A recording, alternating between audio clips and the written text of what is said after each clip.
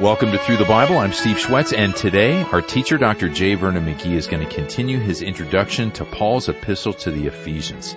So grab your copy of God's Word and hop aboard the Bible bus as we set out for Ephesians chapter 1, verse 1. And while you do that, Greg and I have got a quick update. We got a big milestone to celebrate, don't we? We do, Steve. Just not long ago, we celebrated, big drum roll, 50 years of broadcasting in Spanish of Through the Bible. Such a significant ministry for us, a significant language because it was the first. That's right. I mean, if you think of it in terms of children, you got now over 250 kids. That's right. A lot of kids. And that was number one. There was that. And it's significant because it represented such a pivot. Dr. McGee was a skeptic and not on board with this whole foreign language thing. And once he saw the success of Through the Bible, the ministry really took a pivot and focused on the international aspect of it. Yeah, you are absolutely correct in that it was historic not only in being, let's try another language, but it sort of broke that barrier and got him so excited. You know, by the end of that decade, so within a 7 or 8 year period, we were already in 10 languages. And as I like to remind people, 10 Through the Bible languages, each language is about 1,300 30-minute programs. So you're talking about the production of 13,000 programs in different languages in just a few years. That's how significant Spanish was to get us started. Yeah. And that ministry, we've re-recorded. Samuel Montoya is now, there's another voice that we're using. That's right. And we have a new host, a new Steve Schwetz. Yes. And it's still though, one of the most fruitful ministries that we have. And so we just want to stop and give thanks to the Lord that we've celebrated a half a century of bringing the whole word to the Spanish-speaking world. Yeah. Why don't we read a quote? I think it's appropriate. As Dr. McGee's vision really pivoted towards the global outreach, he became, as I said before, the biggest cheerleader. Yes. So here's what he said. When I think about how these practical studies of all of God's Word have spread throughout this hemisphere and throughout the world, first in English and now, and at that point he says, in some 35 languages, I am compelled to conclude that it is the result of the Lord's work, and it is wonderful in our eyes. And when I think of all those who have given and provided with such faithfulness and sacrifice to make this possible, I am overwhelmed. Let us praise the Lord together. This is His work, and you are one of His faithful workers who has responded to the words, "The field is white for harvest," because we're collaborators and the harvest is good. And as you said, Steve, those words were spoken by Dr. McGee just a few weeks before his passing in December of 1988. So that's more than 35 years ago. And by God's grace, as you said, we're now in well over 200 languages from 35. I mean, this whole celebration of what God has done, we should just praise Him for it. And of course, we always like to hear what the fruit is of these ministries. Yeah, and as we go in, before we do that, I mean, Dr. McGee also mentioned that he was really just so touched by the faithfulness and sacrifice of so many people. And we know that that's true today, that people continue to support the ministry, and you're listening, and hopefully your heart is warmed, your spiritual pulse is going a little bit faster because of the faithfulness that God has shown to us by getting the word out, and you've played a part in that. So thank you. May God bless you because of the financial commitment that you've made to the ministry and the prayer commitment as well. And if you haven't made that prayer commitment, join the World Prayer Team today. Go to ttb.org/pray. And that's the closest thing you're going to hear to a pushy ask through the Bible, which is just pray. That's all we need you to do. Okay. Now, we don't have a lot of time, but in line with what you just shared about the long-term support, here is from Pole in Tamaulipas, Mexico. I'm probably butchering that. Forgive me. Here's what this person has to say. When I was a child, my mother listened to A Través de la Biblia on KBNL in Laredo, Texas. I'm 35 now, and it's amazing that this program has been engraved in my heart. I am from that generation that grew up listening and now love the Lord Jesus Christ with all my heart and soul. So encouraging. I think let's try and get one more. Yeah. This is Olga from Argentina. Right now I listen to the program online. You have always been a blessing to my life. I started listening to A Través de la Biblia in 1979. We tuned in by shortwave direct from Bonaire in the Netherlands Antilles. This program was the link that the Lord used to communicate with me and tell me many things, among them that He had never abandoned me, nor He never would, despite all my mistakes. That's why I have love for you. May the Lord richly bless you, is my fervent prayer. Let's do that now. Heavenly Father, we are so thankful for the way you have been so faithful to us in allowing us to get your word out to the whole world, particularly in Spanish. I pray that you would continue to bless that ministry and that you would bless us now as we turn in our study of Ephesians. In Jesus' name, amen. Now here's Through the Bible with Dr. J. Vernon McGee. Now, friends, last time all I did was put down an introduction to this wonderful epistle to the Ephesians. And I do not regret spending all the time in an introduction because of the fact that this epistle is one of the most important, and we need the background. As I said last time, I had the privilege of visiting Ephesus, and it was to me a rich experience. This was a glorious city. It was probably the second most important city in the Roman Empire, only second to Rome in influence. It was a city that had a culture that was largely Greek at this particular time that Paul was there. The city was founded probably 2000 B.C. by the Hittites, and it was an Asian city until about 1000 B.C., and the Greeks came in. And then you have a mixture of East and West. Actually, Kipling is wrong as far as Ephesus is concerned. He said East is East and West is West, and never the twain shall meet. But they did meet in Ephesus. And over this long period of probably 2,500 years, this city was one of the great cities of the world. A cosmopolitan place. It was on a harbor that now is all filled up, silted in, and it's not a harbor anymore. In fact, it's about 10 kilometers, about 6 miles from the ocean today. But when Paul went there the first time, he sailed right up to that beautiful marble, white marble freeway, if you please, because it was a very wide street, and this beautiful Parian marble was everywhere.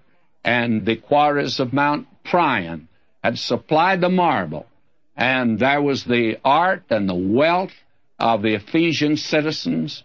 And as a result, they had built there one of the 7 wonders of the ancient world, which was that vulgar idol of Diana. And it was housed in one of the most beautiful temples ever built. And it was that temple that was one of the 7 wonders of the ancient world. In it was some of the most wonderful artworks. Kelly's great picture of Alexander the Great hurling the thunderbolt was in there. It was the largest Greek temple ever built, 4 times larger than the Parthenon, and very similar to it. It was 418 feet long by about 239 feet wide. And the columns, over 100 of the exterior columns. But inside was this vulgar idol of Diana. It was not the beautiful Diana of Greek mythology, but it was actually the Anatolian conception, the goddess of fertility. Not the goddess of the moon, but the goddess of fertility, the many-breasted one. And all sorts of gross immorality took place in the shadow of this temple. This was what Paul had to contend against in the party that was with him. But here the gospel was preached with such great power. And as a result, they had a riot in the city. There were those that led a rebellion against Paul because he was putting them out of the business of making these little idols of Diana. And he was preaching a gospel of the living God, that there was life through Jesus Christ. And the believers that turned, there was a great company of them. I think the gospel was more effective in this area than any place and at any time in the history of the world. And there came into existence this Ephesian church. And that church is the highest church spiritually, I think, of any. The epistle to the Ephesians reveal that.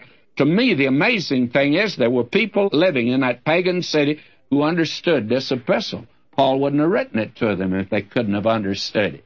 And not only that, you find that in the 7 churches of Asia, the first one is Ephesus. And that is a series of churches that give the entire history of the church.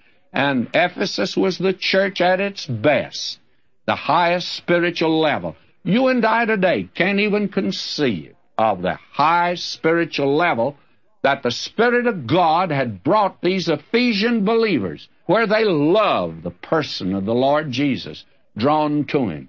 Oh, today in our churches, and now I hope I won't be misunderstood again, because I've been a pastor for years. I have a pastor's heart. I love to minister in our churches today. But we're far from the person of Christ. We're so enamored with a program.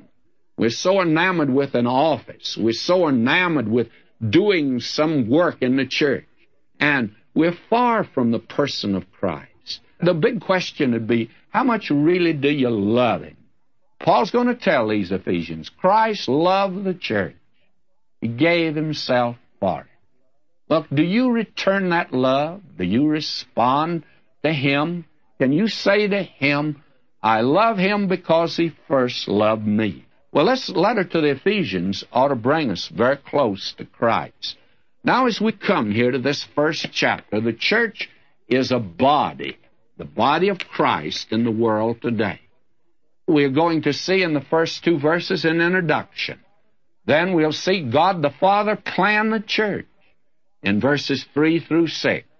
Remember the Lord Jesus said, a body hast thou prepared me.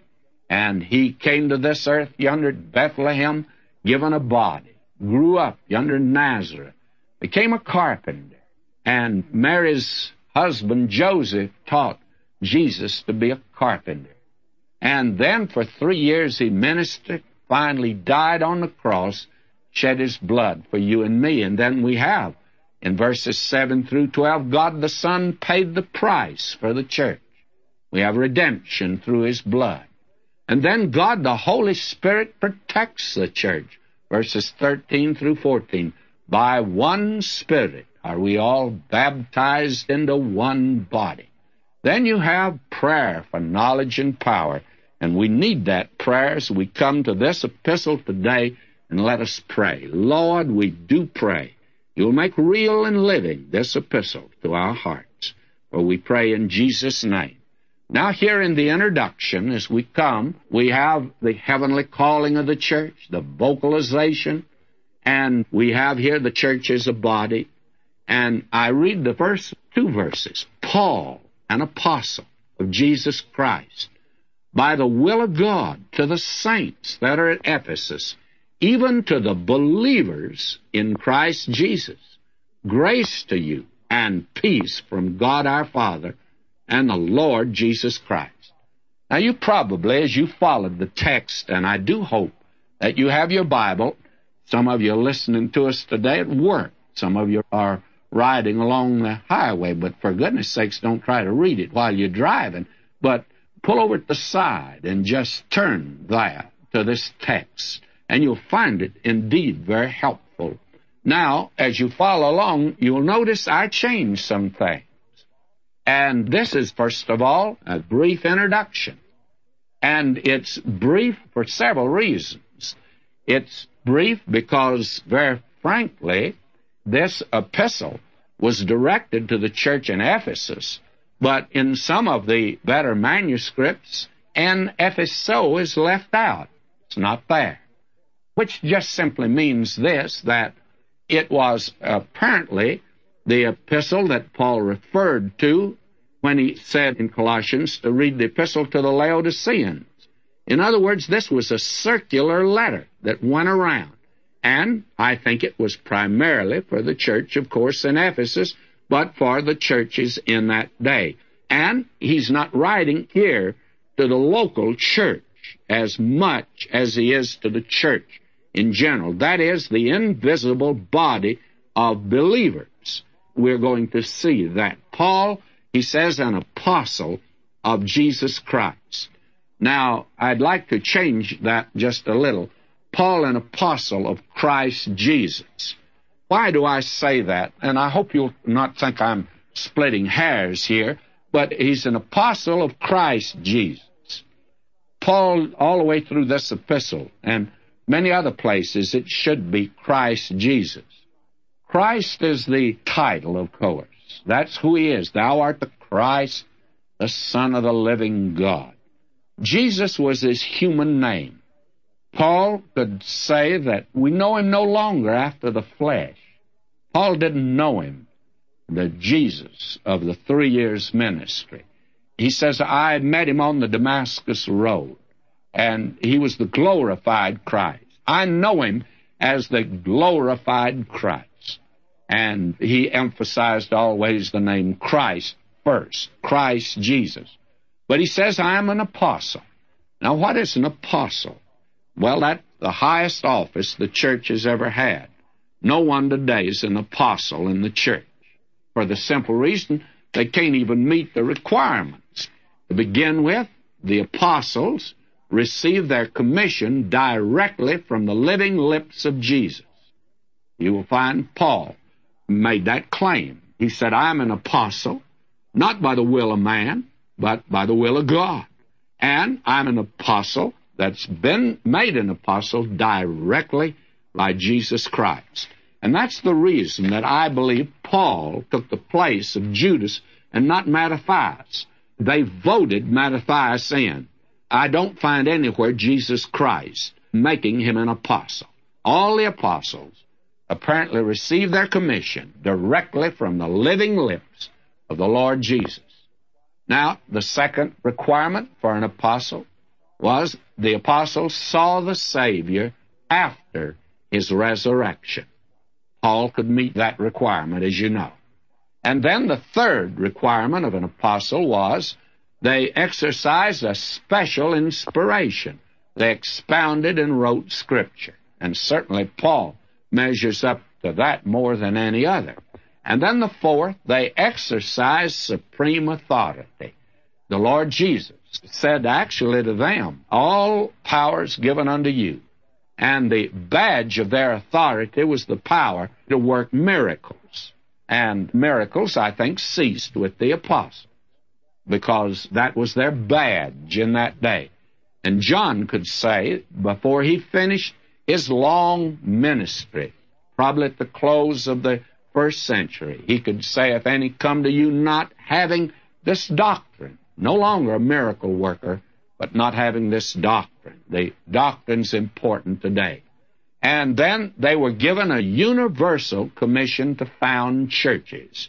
These are 6 requirements that an apostle must meet, and Paul certainly met that.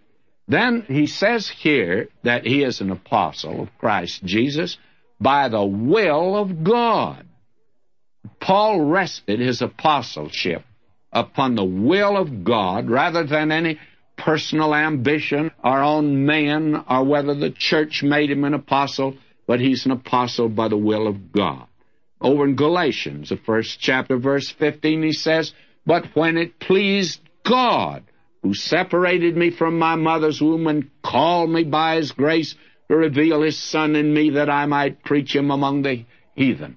So that Paul says, I'm this kind of an apostle. That is, by the will of God. And he said to Timothy, 1 Timothy 1, 12 and 13, and I thank Christ Jesus our Lord, who hath enabled me, for that he counted me faithful, putting me into the ministry, who was before a blasphemer and a persecutor and injurious. But I obtained mercy, because I did it ignorantly in unbelief. Now, Paul made constant reference to the will of God as the foundation of his apostleship. If you'd like to check that, look at 1 Corinthians 1:1, 2 Corinthians 1:1, Colossians 1:1, 2 Timothy 1:1. In all of these places, Paul says he's an apostle by the will of God. Now he says to the saints in Ephesus, the word for saint is hagios. It actually means separated or set aside for the sole use of God. That is, that which belongs to God. For instance, the pots and pans in the tabernacle and later on in the temple, they were called holy vessels. Why? Because they were specially holy, very fine and nice? No, I think they were all beat up and battered after that long wilderness journey, but they were for the use of God. And my friend, a saint is one who's trusted Christ. In fact, there are only two kinds of people today, the saints and the ain'ts. And if you're not a saint, you're an ain't. And if you ain't an ain't, then you're a saint, you see. So that a saint is one who's trusted Christ, and he's set aside for the sole use of God. Now, there's some of the saints not being used of God, of course, but that's their fault. They are for the use of God, and they are for His service. Therefore, saints should act saintly, it's true, but they're not saints because of the way they act. They're saints because of their position in Christ, and they belong to Him to be used of Him. Then he says in Ephesus, and I've already referred to that. It could be in your town, whatever the name of it is. For me, it could be in Pasadena. And he says, even to the believers. Now, the believers and saints are the same, you see. They're the same people. A saint should be saintly, and a believer should be faithful. But a believer's one who's trusted Christ, and a saint is the same one. Now, the term saint, I think, is the Godward aspect of the Christian. The term believer is the manward aspect of the believer. Now, they're in Christ Jesus. And this is probably the most wonderful thing of all. And this epistle is going to amplify that so much that I will be dwelling on that in more detail later on. But to me, the most important word in the New Testament is the little preposition in. In. Theologians have come up with some lulus trying to tell us what it means to be saved. How do you define our salvation? Well, they've come up with the word redemption, atonement, justification, reconciliation, propitiation, and vicarious substitutionary sacrifice of Christ. And all of those are good.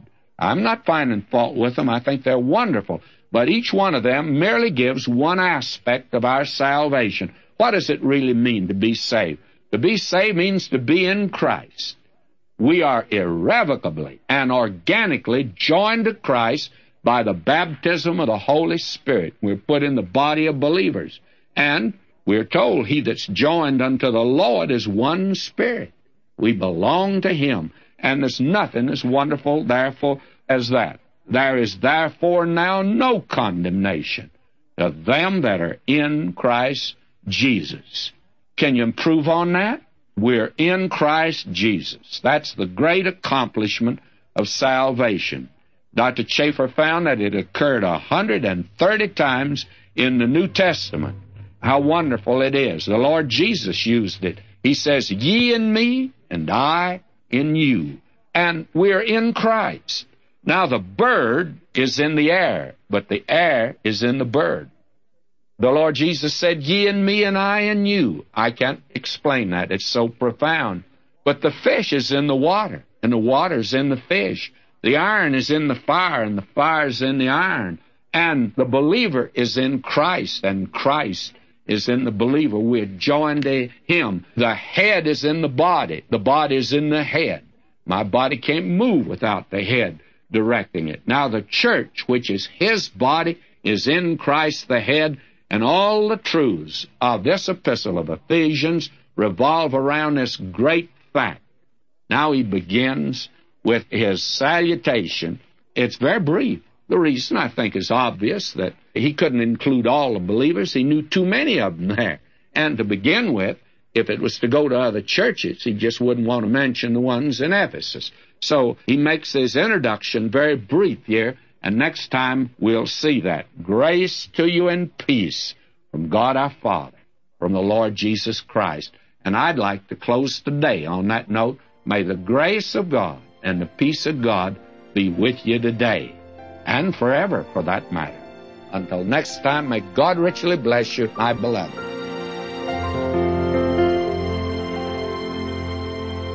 Learn more about what it means to be in Christ at our website, ttb.org, when you click on How Can I Know God? Or you can always call us at 1-800-65-BIBLE, and we'll send you a couple of resources by mail. 1-800-65-BIBLE is also the number to call if you have questions about this fruitful ministry. We're going to dive deeper into Ephesians next time. I'm Steve Schwetz, and as always, I'll meet you then. So God bless you today as you walk with Him in His Word. Jesus made it all to Him I owe. Sin had left a crimson stain, He washed it white as snow. We're grateful for our committed listening family who faithfully pray and invest in Through the Bible as we together take the whole Word to the whole world.